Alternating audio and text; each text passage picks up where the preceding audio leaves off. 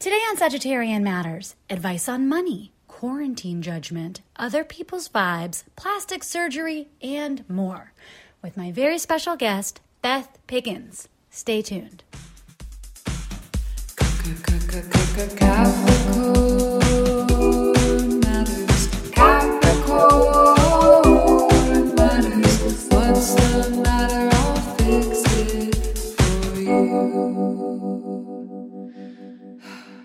Capricorn Matters. Beth Pickens is the author of the book, Your Art Will Save Your Life.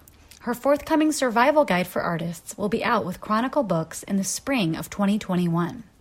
Beth is an arts consultant, a Capricorn, and an esteemed friend and MVP to the show. Beth joined producer Ponyo and I via Zoom to answer your advice questions about judgment, Corona kosher, writing, other people's vibes, social media, plastic surgery, finances, and more. Now please enjoy my talk with very special guest, Beth Pickens.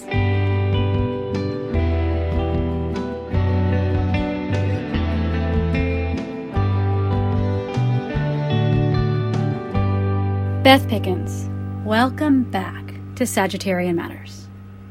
It's a privilege and an honor. It's always a pleasure having you here. Pleasure. We have some advice questions that came in just for you, and I wanted to know if you will help me answer them. But first, I want to know, can you tell me something that came up recently is, what do you think is the meanest thing you can say to somebody in a relationship? I think one of the meanest things you can say to anybody is when they're having any kind of crisis or problem, or they're struggling, they're in any kind of pain, and to respond to it with, I don't know what to tell you. I have hated that my entire life. I think it's so hopeless and mean, and it just sounds like the end of the road. I just don't like it. I don't like it. I don't say it. I don't like when people say it. And so I was alarmed to hear that you said that to someone you care about recently. Well, it was about food, to be fair. It was like, I was like, here's the food choice. And they were like, I don't like that food choice. And I said, well, here's another food choice. And then they said, I don't like that one either. And I said, well, I don't know what to tell you. Yeah. So it's not the most harmful use of the sentence, but it's still a harming sentence. I don't like being told I don't know what to tell you. It's good to know. Good to know. It's so mean. Something I don't like is when people, when something goes wrong and someone says, oh, we just had a miscommunication. Feels like a way of taking zero responsibility for their part in something. Is just say, oh, we just had a miscommunication. It's rarely used in a time when we did just have a miscommunication. Right. Or is it like when you think, whenever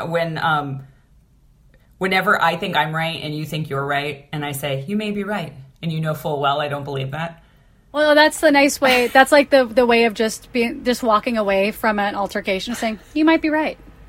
You may be right. But you and I know that when either of us says that, we're just silently saying, I'm right, but I'm just going to let you have this moment. Seems like you need it more. I don't need this win as much as you do. I have a friend, and her mom has problems, and my friend, her response to her mom now is, wow, that's crazy. Because her mom will say things to her that are genuinely, she's like, I broke my neck, and then this sexy guy from work gave me a massage, and we had sex, and now it's better. And my friend's like, wow, that's crazy. That's crazy. It's just a way of like being honest and just showing up and listening to the thing they're saying. Verbal de-escalation. We need so many verbal de-escalation tools. Ways to exit conversations, way to deflect, to detour. Just, there's so many verbal landmines surrounding us. Beth Pickens, do you have any blanket advice or things that you are doing right now as we gear up for election season? Oh, boy. Well, I took the summer, most of the summer off of Instagram. I don't know. I might renew it for another season. I use Instagram primarily as a marketing tool. That is what it exists for me. It is just marketing my services and my books. And I have some services and a book I need to market starting this fall. But I don't want to be on Instagram so much. This is turning into a different thing that's about me and Instagram. But yes, my blanket advice is you, listener, may want to reduce your internet intake, whatever that means for you. you may want to just look at it and play around and try a week of eliminating this one thing, or really reducing how frequently you use something, or where any social media apps are kept. Just try it out. Other election season news. Oh boy. It might be more advantageous for you to focus on your vote and on getting out the vote for strangers than for people you know. You might be more effective trying to increase voting outcomes in strangers than trying to get your dad or your weird aunt or your roommate or whoever doesn't vote or doesn't vote the way you want them to. Trying to control their outcomes might be very disappointing, and your good labor and good faith might be best in service in other states through organizing movements for candidates or causes or just parties. I see. Yeah, I've been thinking about that a lot because, as everyone knows, I went down a teachable Trump moment road with my own family after the 2016 election, before and after. It didn't do a lot except make me feel frustrated, but make me feel like I did say my piece. I mean, it did a lot. I think it shaved months off of your life, if I remember correctly from the time. Yeah, I just want people to think about, like, get squared away with your vote. First, take care of your own house. Make sure you are registered to vote. Make sure your mail-in voter ballot is updated to where you live. Like, take care of your shit first. Then see how you can get involved in getting out the vote in other places through organizations that are doing that good work, rather than spinning your wheels with your racist uncle or your asshole, whoever's either not voting or not voting the way you want them to. Seriously, they might hear it better from a stranger, and you might be more useful telling a stranger. I like that. And one more thing I want to put in here, which I know we've talked about before on the podcast, but just to reduce the overall Instagram clutter, is something that you and Ann Friedman both do, which is not to post about something until you've actually done it. Oh, yeah. Well, she and I talk about this a lot, like sort of the compulsory Instagram activism or virtue signaling, or, white people spinning out about trying to control what other people think of them by saying, I did this, you do this. I generally don't talk about things unless I'm doing them or have done them. But I remember Anne telling me when we were talking about sort of the existential dread of Instagram and social movements, and she had this wisdom of, I don't talk about doing an action on Instagram until it's something I myself have already done, and then I decide to share it. Like, hey, I just did this thing, it was simple, or I did this thing and it was worth it, and now I'm sharing it with you. My new policy, friends, controversial it might be for some, now I'm just not telling you what I do, because I just decided goodwill and acts of service and activism don't count if I'm talking about it on social media. For me. I don't care what you do, but for me, it doesn't count if I talk about it on social media. It's between me and my higher power. I feel both ways. I feel like there's things that I do that I don't feel like I need a cookie for. I don't need a cookie. I need to know, like, am I doing this because I want to do it? Am I doing it to get the cookie of people being like, you did good? But there are some things that I do that I'm like, that was simple. I would like to share it with other people. So if they have literally 2 minutes, which they do because they're scrolling on Instagram, they could make this one phone call that could change someone's life. Or if you're looking for a place to donate because, the donation links have kind of gone cold, just so you know, here's a GoFundMe that's still not met that you could still help people with. I think that's really wise. I think that's wise to think about your motivation before you're sharing something. Like, what's my motivation? Is it because I want to control what you think of me? Is it because I want attention? Is it because I want you to think something of me? Or is it because I want somebody to know about this? And just question that for yourself. Dear Sagittarian Matters, how do you handle the weird emotional state where you respect someone as a friend, but despise some of their personal decisions?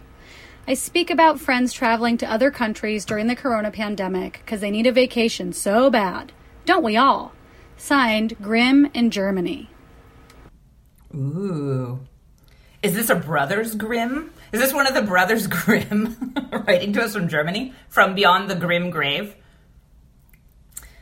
Okay. One of the funniest, most upsetting things about the pandemic that we'll get to read about years and years and years after the pandemic's over is the fact that no two people have the same exact list of do's and don'ts for the pandemic.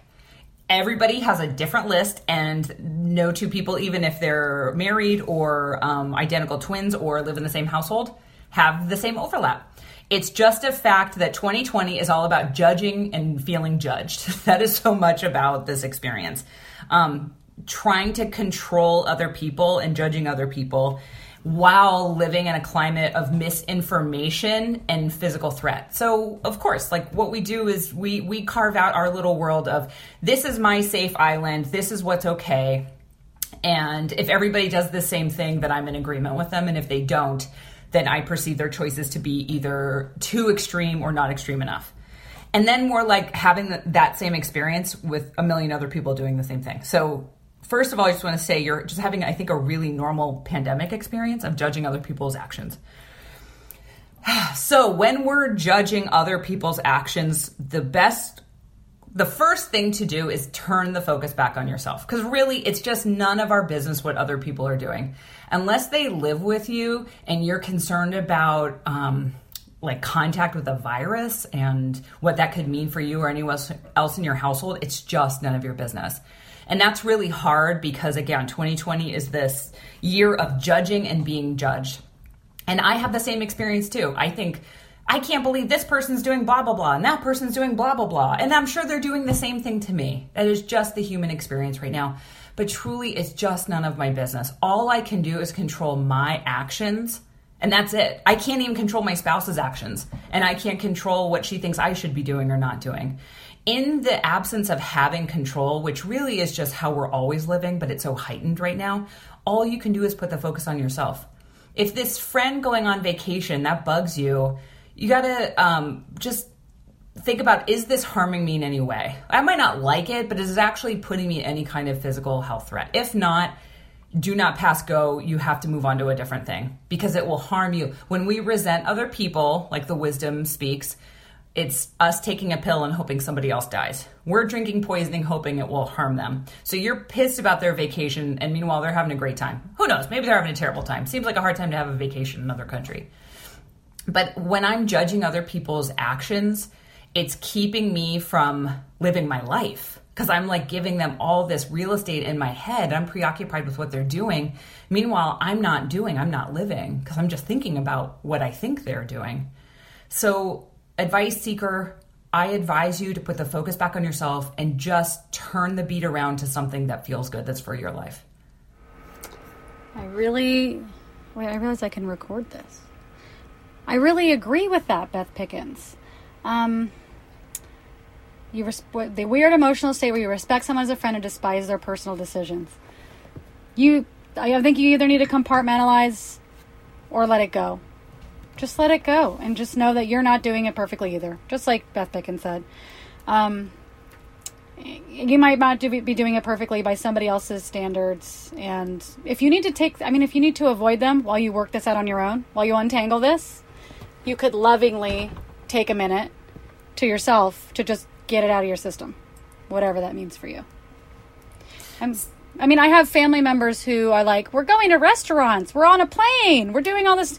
And I'm like, oh, it's stuff but I've just really had to let it go because it's not doing anything except for making me more anxious.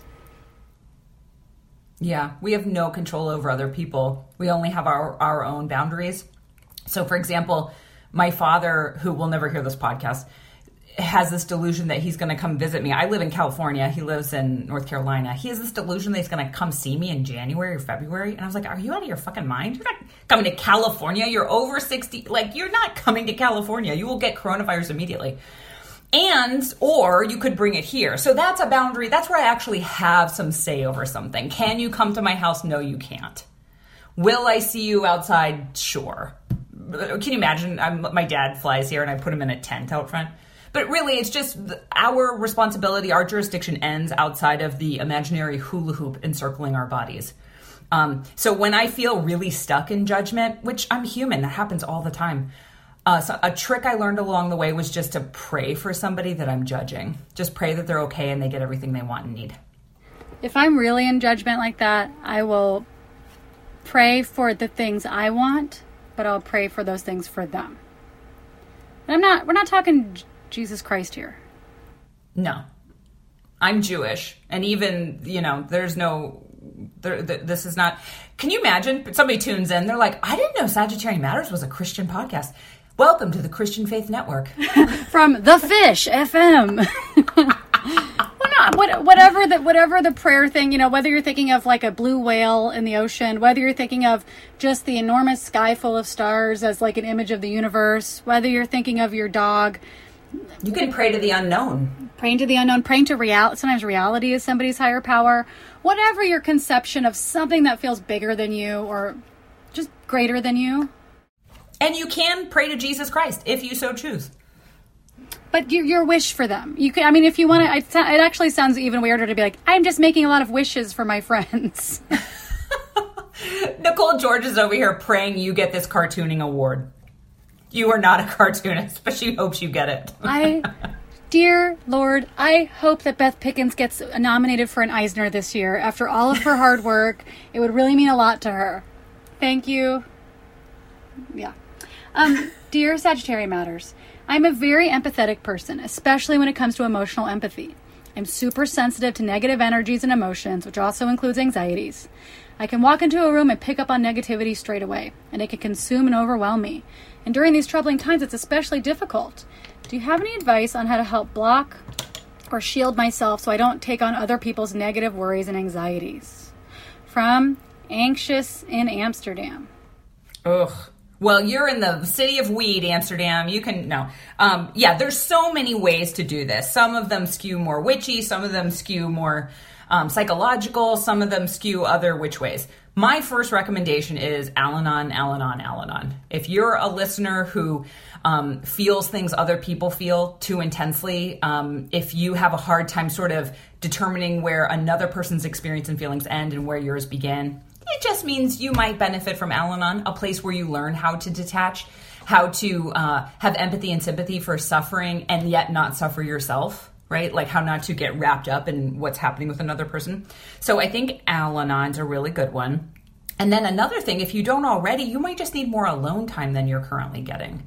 You might be a person who sort of processes pain and anxiety by yourself and not with people. Because being with people is about being with other people's stuff.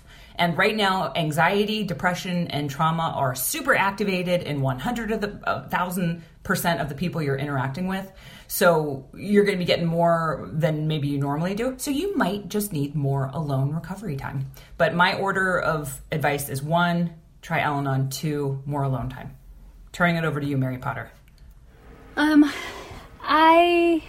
let me look at this question again. I've had to make the realization in the past couple years, I've had to actually really just be honest with myself that I'm very affected by other people's vibe, other people's feeling. Doesn't matter how much therapy I've had, how many mantras I have in my head, I'm still affected by other people's energy. And so I have to be selective about whose energy I'm around. I grew up in an unsafe place full of chaos and emotional chaos and all kinds of things that made it so when I was a kid I had to grow extra antenna to read the room, to see if I was safe, and then to try to make moves to make myself safe by acting a certain way or becoming invisible or caretaking somebody else or blah blah blah so I could be safe. As an adult, those things don't serve me that well. They're still there. Those antennae are still there, but they don't need to be there. So whatever you need to do, if a group like Al-Anon works for you, if your own therapy or whatever practice works for you, just to reassure yourself that you can put yourself in safe situations now as an adult. You can say thank you to these antennae for working so hard for you for so long, but they can just take a break. And that you are now in safe spaces. You're putting yourself in safe situations. You don't need to do that stuff anymore to be safe. And then just keep the focus on yourself. In those moments where you're spinning out because somebody else's bad vibes, just if you can repeat to yourself, keep the focus on yourself. What do you actually need in that moment to actually nourish you? Does it mean leaving? Does it mean just taking a walk for 5 minutes, pretending like you're having an asthma attack?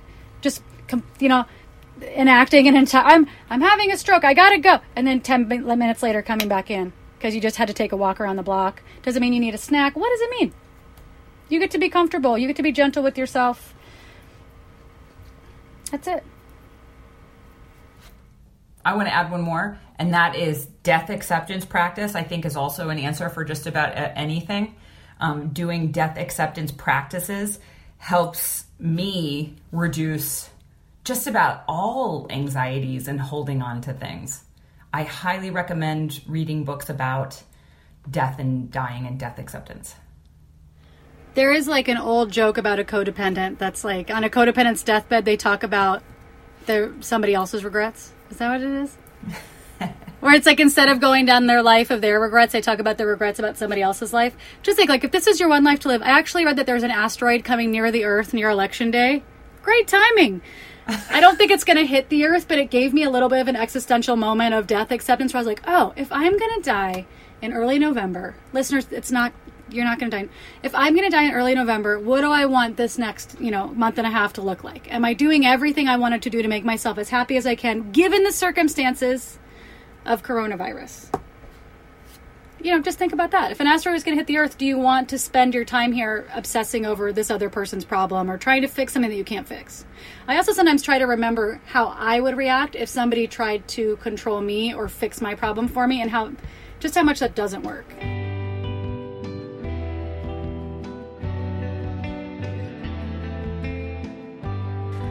Today's episode is brought to you by Maria Turner Carney, Emily Helmus, Grace Lambert, Shoshana Ruth Wechter, Christy Herod, Mary Pinson, Michelle Lemoyne, and Joey Soloway.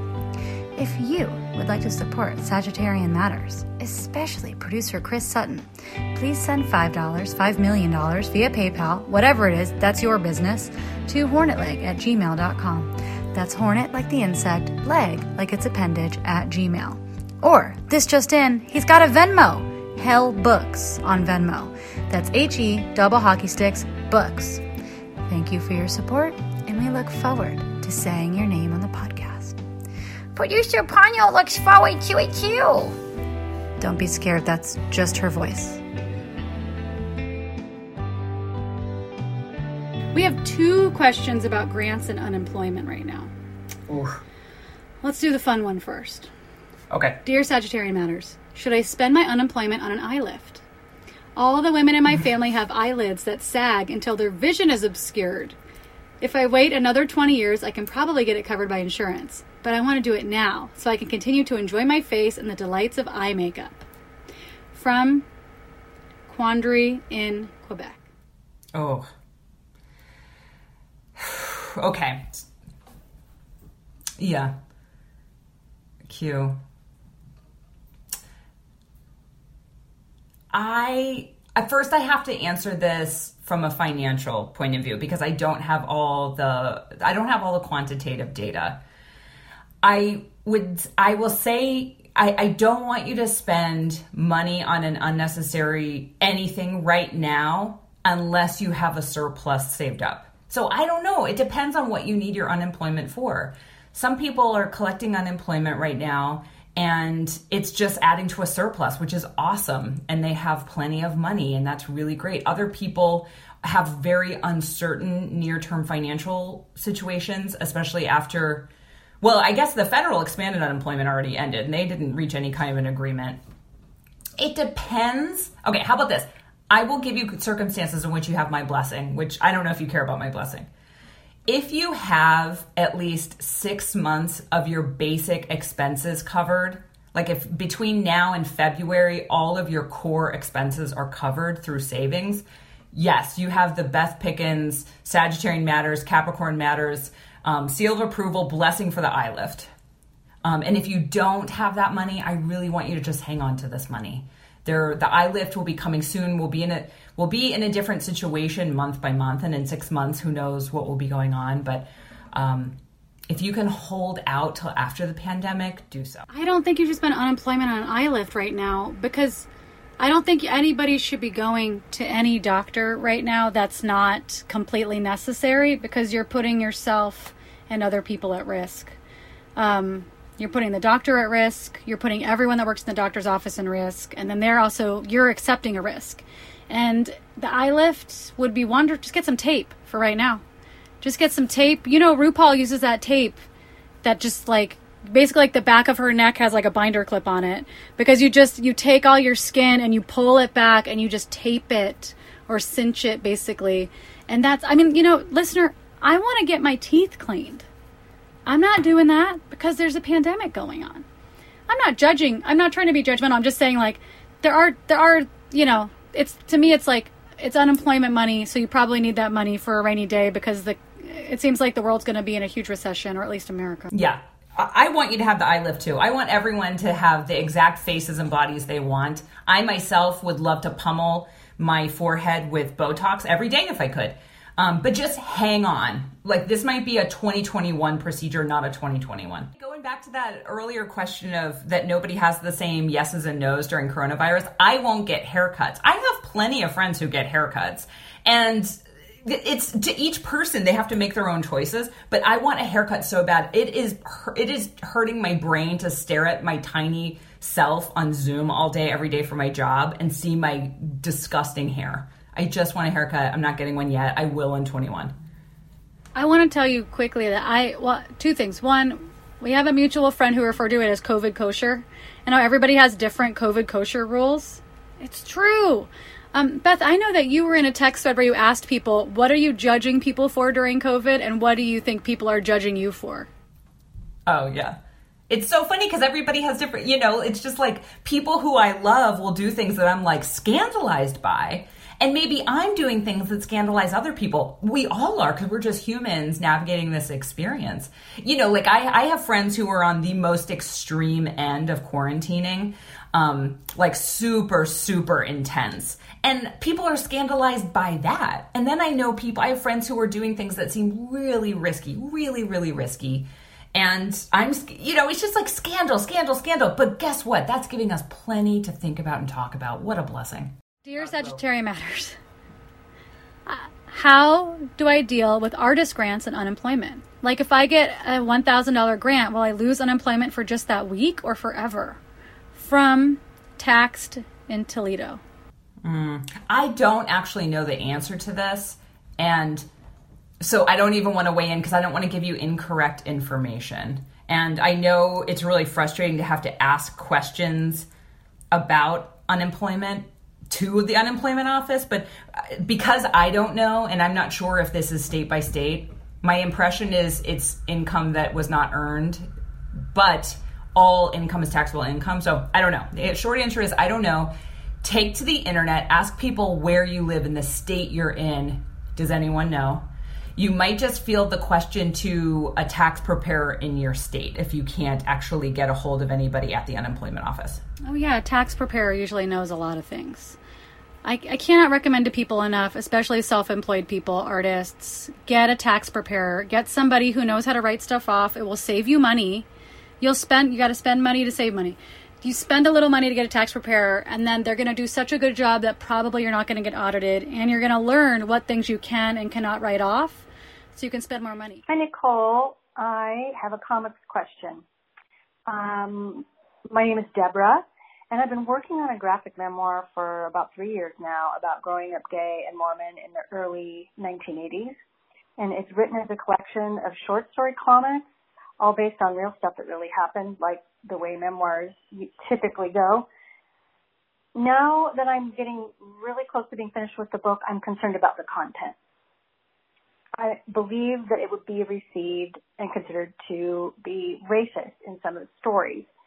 So my question is, because I don't want to injure or traumatize anyone, but I really want to include these stories the way they happened, should I acknowledge the racism in the form of an author's note or just let the work speak for itself?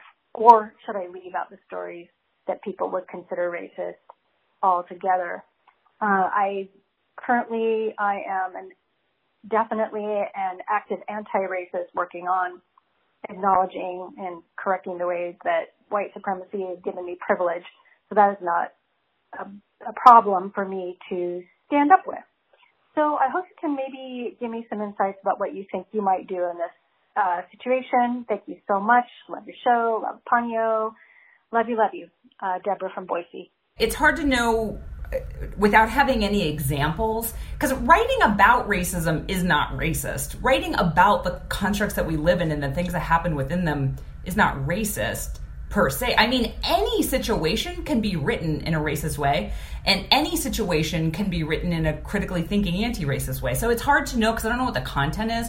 But since the question is sort of how to proceed, I think getting some feedback from other white people who do anti-racist work, who are either writers themselves or editors or just really want to help you get your book out in the world, that might be helpful. It might be helpful to have people say like, oh, I see what you're trying to do here, and I think if you just change it very slightly, you'll accomplish what you're setting out to accomplish.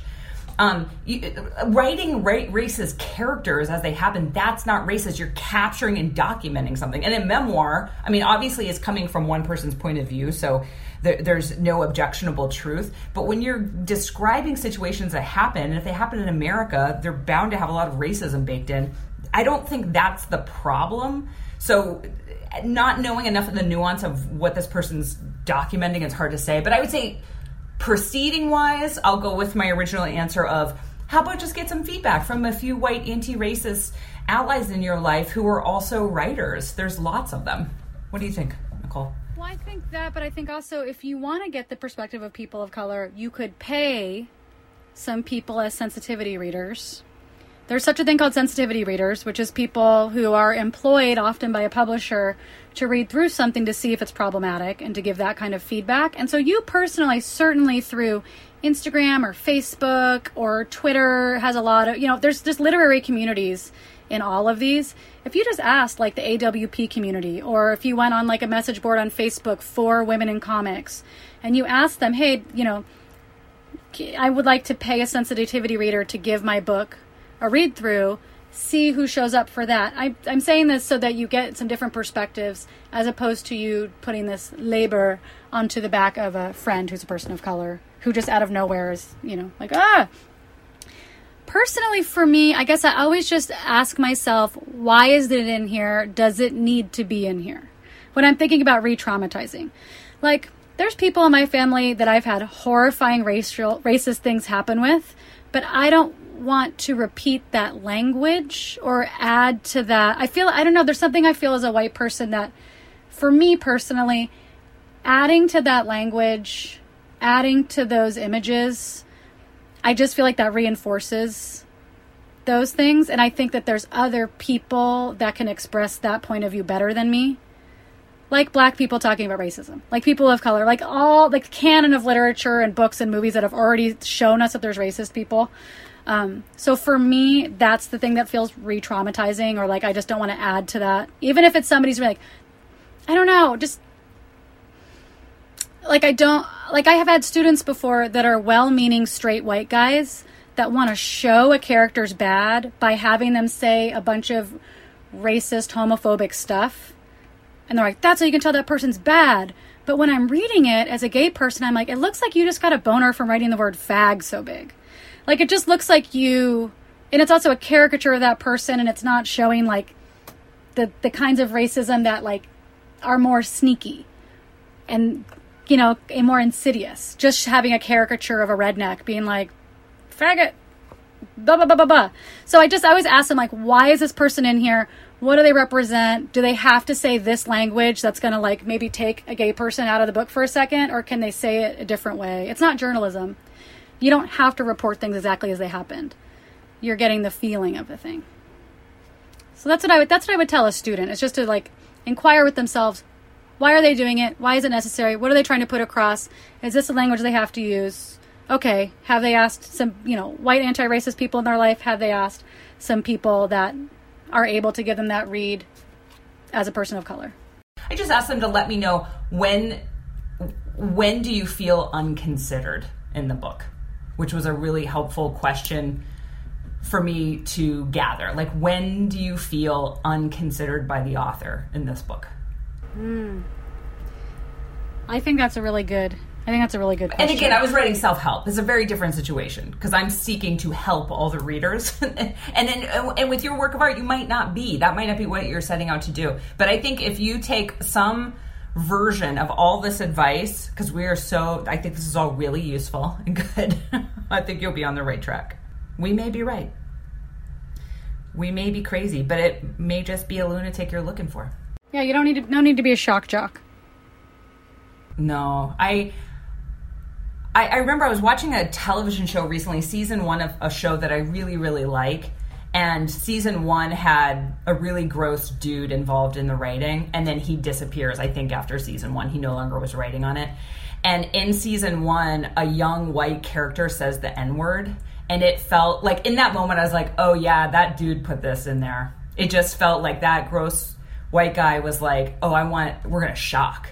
And it took me out. And it devalued the artwork for me in that moment. I was like, this was there for him, not for the audience. I know I already said this, but just racism, especially right now, white people's anti-racist work is not to like scream bad, like not to scream hate language in the street is not most people's anti-racist work. It's the insidious things. It's the ways that you're enacting white supremacy or benefiting from it that maybe you haven't addressed head on before. And so the more caricatures I see of racist people, the easier it is for white people to be like, that's not me, so I'm doing a good job. I'm not doing a good job if I'm not looking any deeper than that. So if you can provide with your art, if you want to show someone's racist, if you can provide in your art a way for people to look deeper, and that's the work you want to do, wonderful. But if you wanted to just be like, that person in a truck, with a Confederate flag is bad, and I don't have that, so I'm good, then you're not that good. Beth Pickens, do you have any final advice for listeners about how to combat just COVID, lethargy, inertia, maybe just fatigue, COVID fatigue? Should we all go to Disney World? Right. What do we do? Maybe a big Sagittarian Matters sponsored group trip. I had the weirdest pang this past week where I was like, God, I want to go to Disneyland so bad. I want to go to a restaurant. I had a real like missing the public moment this past week where I was like craving going with one of my best friends. We go on a hike with my dogs a couple times a week. And I was like, God, I wish we could like go out for lunch now. That would be so fun. Yes. Okay. So I want to tell you, listeners, that many people in my different professional and personal spheres are reporting and indicating inertia, fatigue, lack of desire to do things. I'm hearing this from a lot of different artists. And some of this I think is a little cyclical. A lot of it's pandemic, for sure. But some of it is also, in North America, it's the dog days of summer. Late August, in my 10 years of doing my consulting practice, this is a time of year where it's really hard for people to sort of motivate toward the fall. And then Labor Day happens, or around late August, early September, and people are like, oh shit, life's still happening. And they start bombarding me with ideas for things they want to do.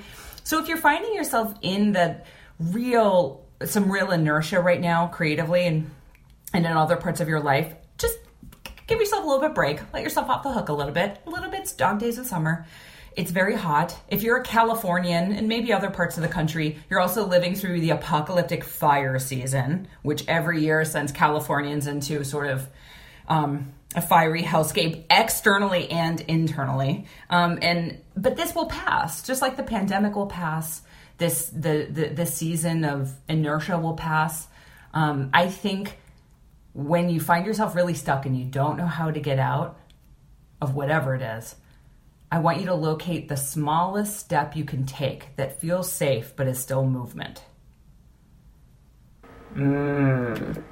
Let's make the Y sound. And do you have any money tips for people during this time? Oh, I love money tips. Yeah, I mean, I want you to hang on to as much cash as you possibly can. And that might mean getting on a spending plan just for the rest of the calendar year. That means actually documenting precisely how much money you're spending a month and on what, and looking for a couple of categories that you can turn down a little and reroute that money to savings. I'd like to give you, listener, a very special Sagittarian Matters financial challenge. It's currently August 23rd when we're recording this. So we've got a few months in the year left. I want you to identify one financial goal you would like to achieve between now and the end of the calendar year. One financial goal. It might be paying off something. It might be saving a certain amount, but just pick one goal and then make a plan of how you're going to get to it. So make it really manageable, make it small, make it possible, but maybe you should share it with us on social media and tell us Sagittarian Matters on Instagram what your financial goal is going to be, because we would like to know. Oh, I would love to know. I'm going to tell you my financial goal, which you know personally, is I started the Dave Ramsey. If you want to talk about God-loving podcasts, go to Dave Ramsey. The Dave Ramsey Debt Snowball, which is where you write down on a piece of paper all your debts from smallest to biggest, and then you pay the minimum on everything, but you dedicate all your extra money to just killing the smallest one on there. So then you feel that sense of completion. Maybe you get something after that, a prize. You get to run around the backyard screaming, "I'm almost debt-free." Then you go to the next smallest one on the list and on until you've gotten rid of all your debts. And I have some debts from somebody in my life getting her eyeball removed. I'm not going to say who because I don't want to embarrass anybody, but somebody I know has a lot of expensive ophthalmology bills, and just plugging away at the smallest debt from that is giving me a great sense of accomplishment. So listeners, if you need a goal from the Beth Pickens Sagittarian Matters Financial Challenge, may I suggest paying off your smallest debt? That's mine. I love that one. I think that's a really great one. I've done that before in my life, and paying off any kind of debt, getting rid of a bill feels so good. It feels so liberating.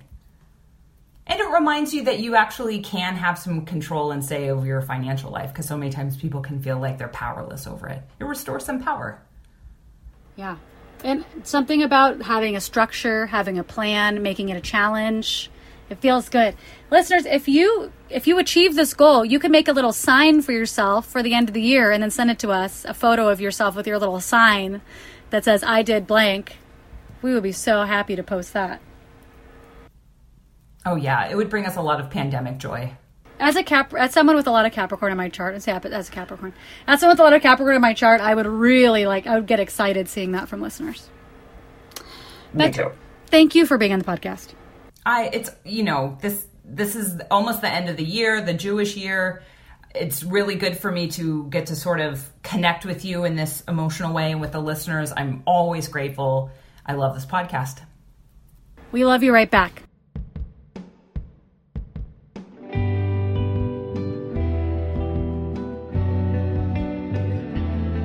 Sagittarian Matters is produced by Chris Sutton, with assistance by Ponyo Georges.